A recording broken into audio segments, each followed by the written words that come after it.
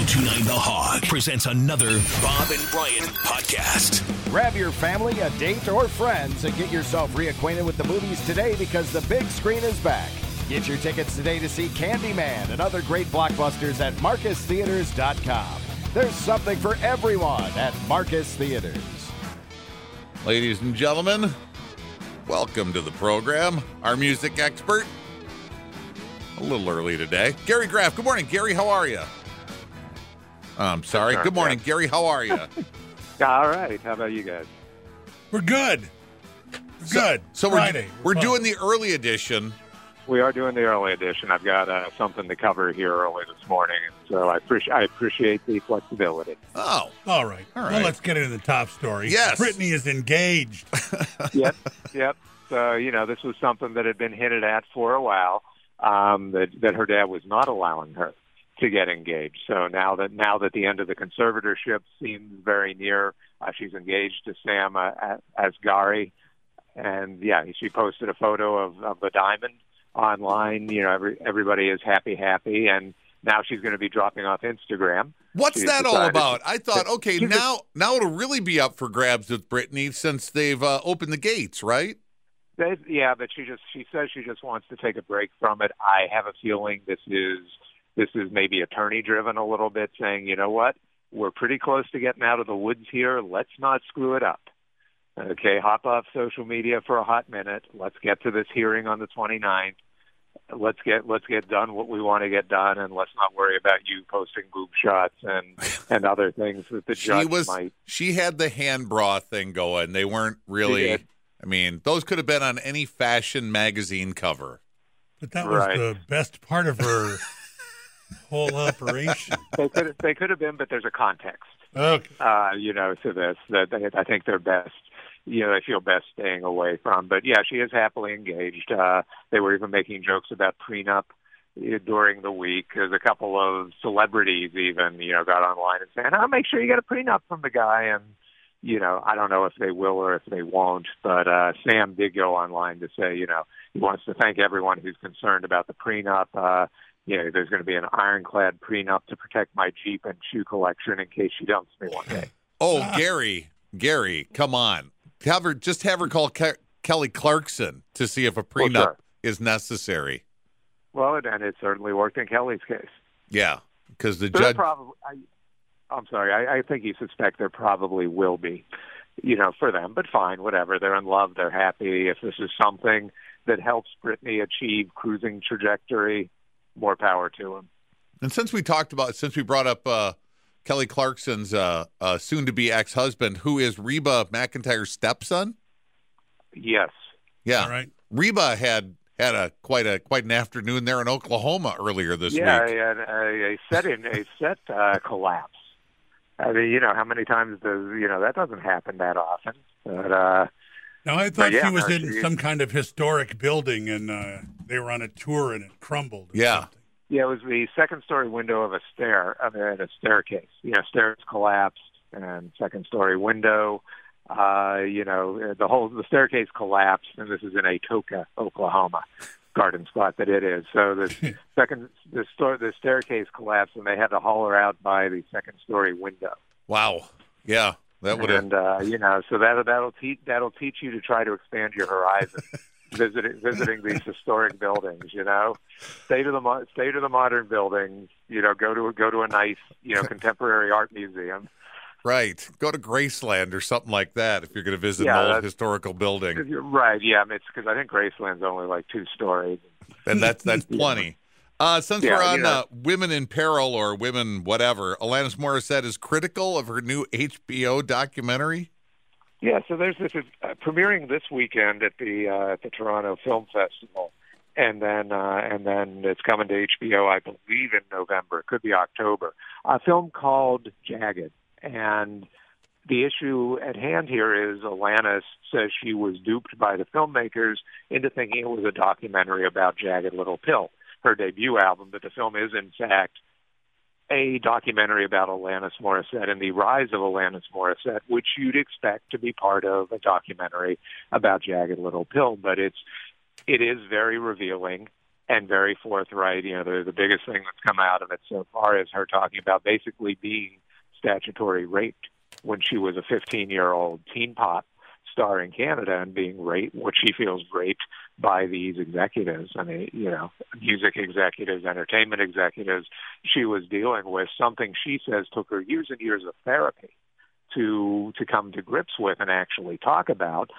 She feels that the filmmakers took advantage of a postpartum depression while they were interviewing her, and she was a little more open, a little more vulnerable, and she feels like, they weren't entirely forthright about their agenda in making the film. So the filmmakers are saying, no, we were clear about what we were doing. Obviously, the line of questioning was what it was, so Alanis should not be surprised at the end result. And they say, listen, it's always hard for a documentary subject that's alive to see a film about themselves, especially one where they were, and the filmmakers call Alanis Morissette very brave in what she spoke about and the things that she talked about for the film. So that's their take on it, but she's not going to support it, and in fact is doing just the opposite. But it is premiering in Toronto and will be on HBO for all of us to judge ourselves. Are you going to watch she's it? Not suing for money or demanding changes or not anything? yet. Not yet. This could be the preamble. Are you going to watch it? I'm planning to. Okay. I've actually had this. I've had this one on the radar. This one, another great one, premiering in Toronto, where I think it just premiered, is there's a documentary about Triumph, the band, by the same people who made the Rush documentary, and that's actually very good. It's for a rock fan, somebody who was a rock radio listener, especially during the early '80s and mid '80s. You'll be surprised by how much Triumph was a part of your rock and roll experience. Really? Back then when you watch this film. It's a real slap up the head reminder. Really? Triumph. Okay. Triumph. Okay. All right. They were the other Rush. Right, exactly. That's what I was going to say. They were like the poor guys Rush out of Canada. Kind of, I can't tell you how much they like being called that, but that's kind of what it was. I was going to I will know. estimate that. I wouldn't say not it much. I wouldn't say it to them if they were in the room, Gary. I'm just saying it to you. I know better. Exactly. Exactly. The Stones, in typical Stones fashion, didn't have time for a funeral. We're on tour. Well, it wasn't so much that they didn't have time. Was what happened was, so Charlie Watts' funeral was earlier this week, and the band had already come over to the U.S. to begin rehearsals for the U.S. tour, which starts on the 20th here, and they're also doing, I forget which date, but they're doing a private show for Robert Kraft, the New England Patriot owners. So they were already over, and because of the spiking cases and the Delta variant, they couldn't, timing-wise, it would have worked in terms of the time they'd have to spend quarantining and everything. They could not get back in time for the funeral. So Charlie Watts' funeral went on without them. Sam Cutler, who was one of the band's road managers during the 80s, has been widely quoted as talking about it. He was there, and he said it perfectly reflects the man that Charlie Watts, was.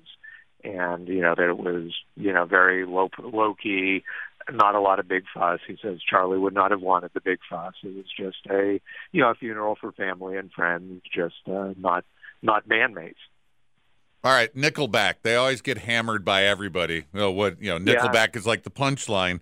But if there's one song in Nickelback that I never need to hear again, it's Rockstar. Fair enough. And apparently there is a Texas songwriter who's claiming that you did hear it, or probably not us, but that Nickelback heard his song called Rockstar, all one word, before they wrote their song Rockstar, 2 words.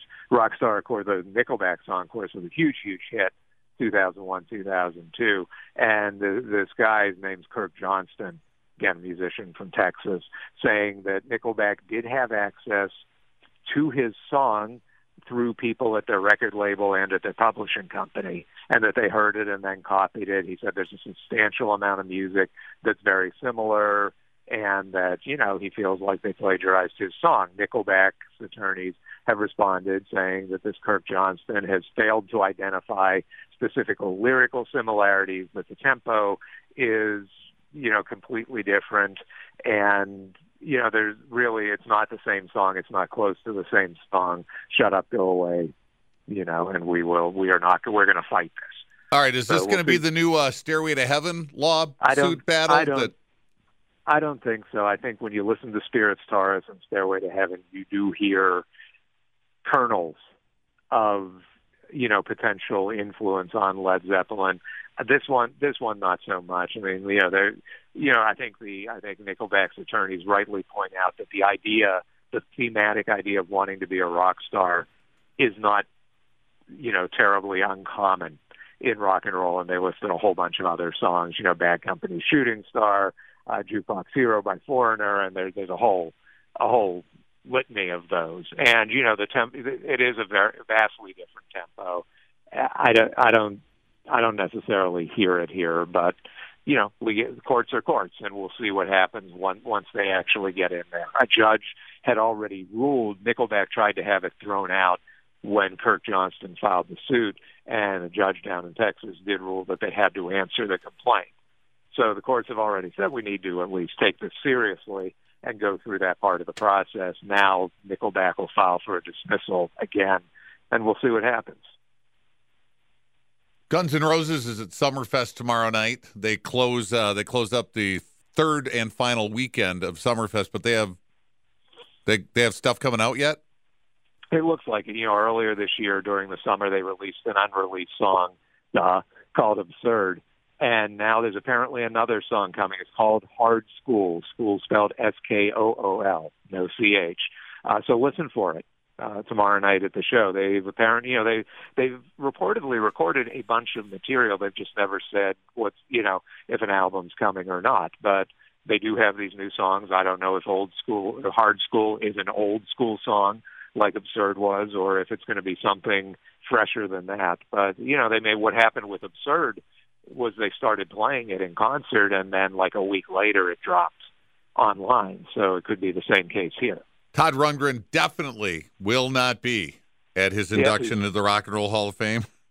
Nope, he has started, he started doing press for his upcoming fall tour, which of course has a show in Cincinnati on October 30th, which is the date of the Rock Hall inductions. And basically what he's saying is, after everything he's said about the Rock and Roll Hall of Fame, including to me, in interviews, that he feels it would be really hypocritical of him to show up. But he does acknowledge that this is something his fans really want. So he's basically offering the Rock Hall a live cut-in. Since the show's live on HBO anyway, he's offering a live cut-in from Cincinnati where he'll say something and then play a song for them. The Rock Hall and HBO have not yet said whether they will take him up on the offer or not. You think they will? I think they should. Okay. I mean, you may be ticked at the guy, and you may have been ticked at the guy for a long time because he has pulled no punches in what he thinks about the Rock and Roll Hall of Fame. But you know what? It's part of the night. You've chosen to induct him. Why not take what's offered to you? They may be worried about precedent. Other acts like the Foo Fighters are getting inducted this year. A big act like the Foo Fighters could look at it and say, well, look, we could make $1 million playing a show somewhere and cut into the Rock and Roll Hall of Fame ceremony. So now you've turned it into a Zoom meeting. Right. We know how great those are. Right. You're muted, so Todd. You're muted. Yeah. Right. Yeah. So they may, they may turn him down just to not set a precedent. And the funny thing is, he is in Cleveland the next week. Oh, really? Literally, 7 days later, he's in Cleveland. So he did do the big FU middle finger. To the Rock Hall on this. Cincinnati and Cleveland aren't really that close together. They're it's north and south ends of the 200 miles. Yeah. Yeah, it's like 2.5 hours or something, maybe 3. So it's not like he could hop in a car, do something at the beginning of the Rock Hall ceremony, and then be back in Cincinnati. You could do it by helicopter, possibly. Could do it by private jet, which I'm sure he can afford. Yeah, but again, I do respect that he feels like it would be hypocrite after he has slammed these guys left, right, center, north, south, east, and west. That's the bottom line. It would be hypocritical to take part in it. Yeah. It might just come down to I'd be embarrassed to go accept the award now. After hammering him. Sure. Yeah, sure. So. And, but the Go-Go's will be there. There was Belinda Carlisle initially had a European tour going at the time, but that's been canceled. So they'll all be there. They're going to perform, and they'll have the beat, as we would say. Lindsey Buckingham and his wife, they're reconciling? Apparently. So all right. Lindsey's So new if Lindsey can settle with his wife and get things back on track, can he get things back on track with the women in Fleetwood Mac and the rest of the band too? Well, he's got no problem with Christine McVie. It's with Stevie Nicks. And so the question becomes, like we were talking about last week, Stevie apparently herself had left Fleetwood Mac, saying that she didn't want to tour again, be on stage again with Lindsey, and the band kind of said, hold on, we'd rather have you than Lindsey up there. But, since then, Lindsey has apparently patched it up with Mick Fleetwood, never really had anything to patch up with Christine McVie. John McVie doesn't care as long as he's on his boat. So it's really down to whether Stevie will get on board and be willing to do something with Lindsey. And the way Stevie tells it, she won't. So Fleetwood Mac will have to decide, okay, do we want to go out with Lindsey and without Stevie? But you've said that just means give it a few months and they'll all be back on tour again, right? You hope. You can hope. The verbiage is a little more strident this time and a little more non-compromising than it's been in the past. So I really wonder. I wonder if Stevie's at that point where it's like, I'm at this place in my life in my 70s, and I don't want to do what I don't want to do. And right. I won't do it. I won't do what I don't want to do. So, we'll see. But, Lindsey's new album is out today. It's all about his schism with his wife, who he's apparently reconciling with right now. And Ozzy needs some surgery? Yeah, no big surprise. And we've heard about this before, that he's having physical issues.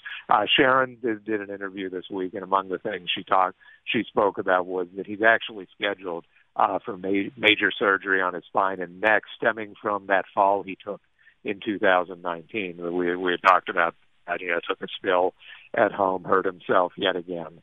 And she just says, the guy, he wants to go back out on stage. He wants to go play, hopefully next year, but he's got to get himself patched up before he does it. So this will be the first step. And then, but, listen, he said he's got Parkinson's too. So why even put this guy back on stage? It's not like he hasn't done it. It's not like he hasn't said farewell 40 gazillion times before. And we've seen the best of Ozzy, either with Ozzy or with Black Sabbath. Why take the risk of putting out a lesser Ozzy if you don't have to? I feel the same way, but we took Glenn Campbell out on tour. We did take Glenn Campbell out, and I would. That was, and I know we've spoken about this before, but I felt like that was necessary right after the Alzheimer's announcement, because he could still do it. And for a couple months there, he was doing these very heartwarming shows, but a couple months after that, it was really painful. Yeah. Well, it's Ozzy's call, Yeah, right? If Ozzy wants to be on stage, I guess. Yeah. Ozzy gets... and listen, they can make enough noise that you won't necessarily notice as much if he's not up to par.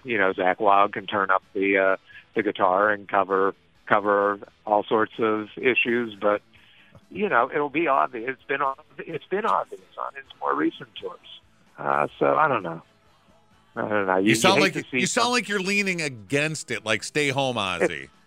If I were running the world and they asked me, that's what I would do. All right. Gary, always a pleasure. Who do you like this weekend, the Packers or the Lions on Monday night? After all these years, you really have to ask me who I expect to win that game. Did you see the Packers on Sunday? Aaron Rodgers was good for zero did, touchdowns last week. You're going to be in Lambeau. It's going to be okay. All right. not if you're a Lions fan, but it'll be okay for the Chiefs fans. All right, Gary. Thanks a lot. Talk to you next week. Yes, sir. Gary Graff, our music guy.